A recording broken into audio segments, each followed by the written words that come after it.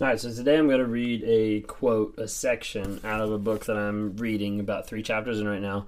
It's called When Narcissism Comes to Church. Okay, and it's got a really interesting section talking about Narcissists, the story of Narcissists. So I'm going to just read 3 paragraphs and we're going to talk about it a little bit. Well, I'm going to talk about it, but yeah. Anyways, the myth of Narcissus tells the story well.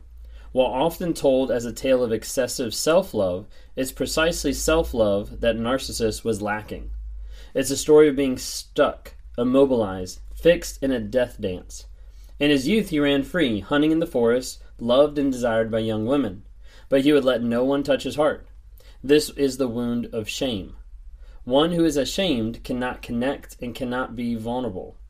He is immovable, untouchable. Narcissus finds himself thirsty one day and makes his way to a clear pool for a drink.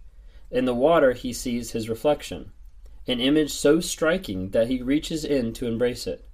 But the image is lost whenever the water is disrupted, as it is with each future effort, leaving Narcissus all the more desperate.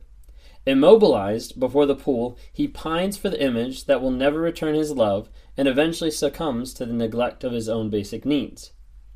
Terence Real articulates the tale's meaning well. People often think of Narcissus as the symbol of excessive self-regard, but in fact he exemplifies the opposite. As the Renaissance philosopher Mauricio Finicino observed in the 1500s, Narcissus did not suffer from an overabundance of self-love, but rather from its deficiency. The myth is a parable about paralysis.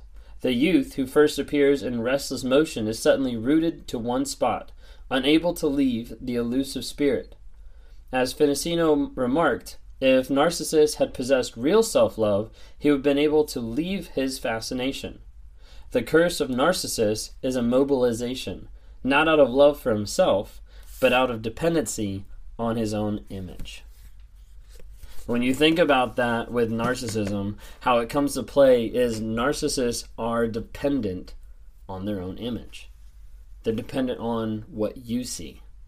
They're dependent on what people see around them and how they appear to the regular eye, to the public. This is why you have people who are narcissists that come across amazing to the people they work with. They come across as strong leaders in the church that they serve in. They've come across as great parents in the PTA and on the playing field. And what you see is narcissists are consumed with keeping that image, with keeping that false sense of self, with keeping that false reality that they've built.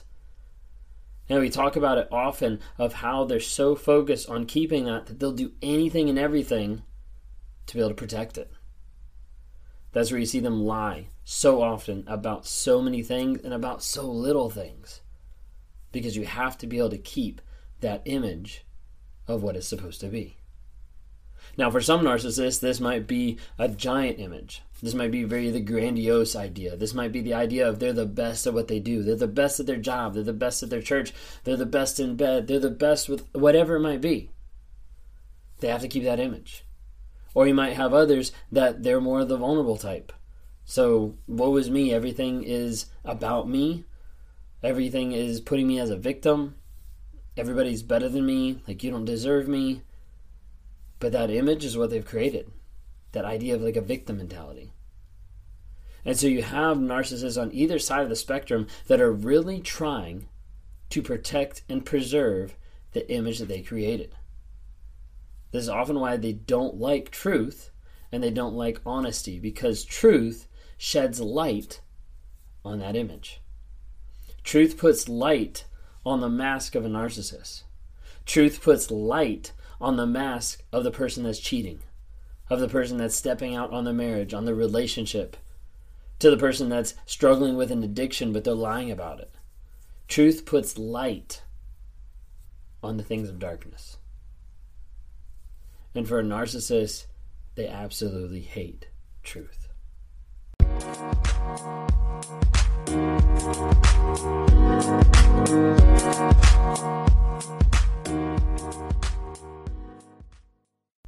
Truth and honesty are the enemies of narcissism.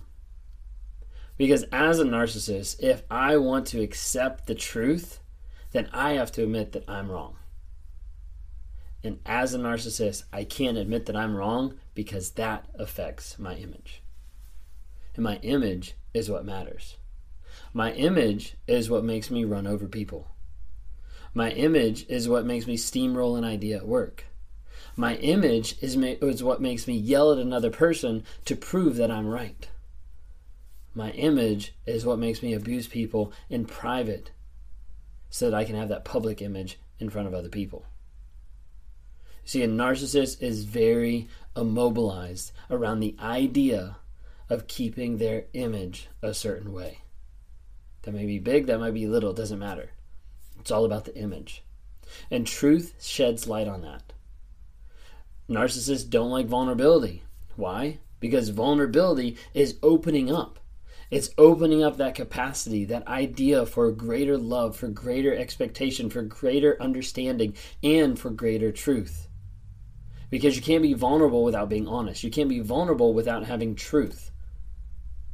Otherwise, if you're being vulnerable, it's just fake. It's just another false reality that they built. Narcissists are dependent on keeping that self-image intact. They're not good at loving. They're not good at self-love. And oftentimes we think they're so consumed with themselves and loving themselves, which I've said that too, because I do believe that's true a lot of times.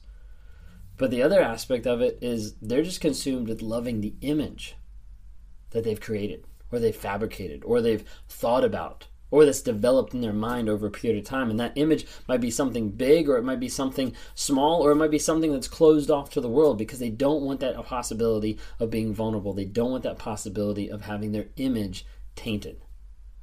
And this is why you'll see a narcissist that looks great in the public eye, looks great with people that they interact with, but comes home and emotionally or physically abuses somebody. That's what it does. Narcissists are dependent on the image that they're fabricating.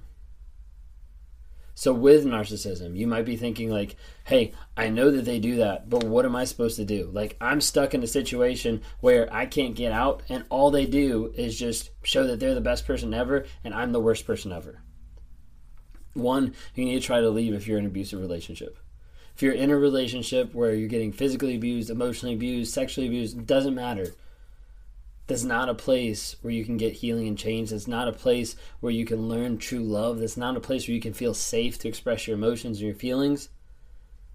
And if that person is not willing to have honest vulnerability and consistent change, then you need to leave. I'm not on this channel to bring hope. I'm not on this channel to say, like, oh, love your narcissist better. Like, no. I'm on this channel to say, hey, they need to show honest vulnerability, consistent change. If they don't, find the exit strategy and make your move. Because you need to protect yourself. And you need to make sure that you're growing and that you're changing, and you can't do that in a toxic environment. So continue to work on yourself, continue to grow yourself, continue to work to be the best person you can possibly be. That means it's probably going to take time. It's probably going to take moments of rebuilding, in one sense, your self-image, because that's been stolen from you. That's been something that the narcissist has chipped away at by body shaming you, by yelling at you, by devaluing you, by screaming at you. And as a result, they'll try to steal a lot of your image, a lot of your self-esteem, a lot of your confidence. And that's something that's going to take time, oftentimes therapy, and it's going to take a lot of work to be able to get back and to be able to focus on a better life without them. If you're in these types of relationships, please be very careful. I don't want to ever counsel anybody, and I don't say to anybody to stay. I ask them what they think they need to do, and I also tell them, hey, if you're in an abusive relationship, then you need to get out. Because you have to think of your safety, your kid's safety, your family's safety, whatever it might be. If you guys would like to talk about this, like one-on-one to the side, reach out on my website, Raw Motivations, and click on one-on-ones there. I meet with people every single day that are in these type of relationships or that have gotten out of these relationships and they're not sure what to do. They're not sure how to break free of the trauma bond, or they're not sure how to break free from the emotions that keep pulling them back, keep pulling them and tying them to a toxic person that doesn't want their best interest in mind. If that's you and you want to talk more, reach out to me. rawmotivations.com. Maybe you're a narcissist, or maybe you're that toxic person that you're starting to realize, like, hey, I have some of these traits. I'm willing to talk to you if you're willing to change and be honest. If you're not willing to be honest, or if you're just trying to talk to me to get justified about something, just don't waste your time. Don't waste my time. Thank you guys so much for listening, for watching this. If you haven't already, please subscribe to my YouTube channel. Also follow me on TikTok, Instagram, Facebook, or if you want to, listen to it on the go. You've got the Apple Podcast, or you can do it on Spotify as well. Would love to have you guys listen to that as well. Thank you guys so much.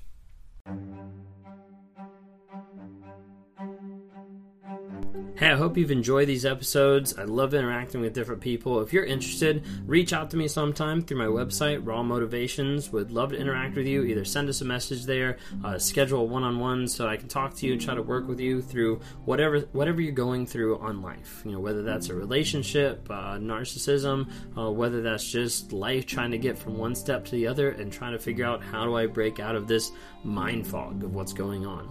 Would love to talk to you more. Would love to see you guys reach out and comment and like on different things. We've got Instagram, Facebook, and TikTok. Would love to see interactions there. And as you're listening to this, go ahead and rate us. Give us a couple of ratings just to help promote this message to other people, so other people can have positivity in their lives as we're trying to grow, change, and help other people find that awareness as well.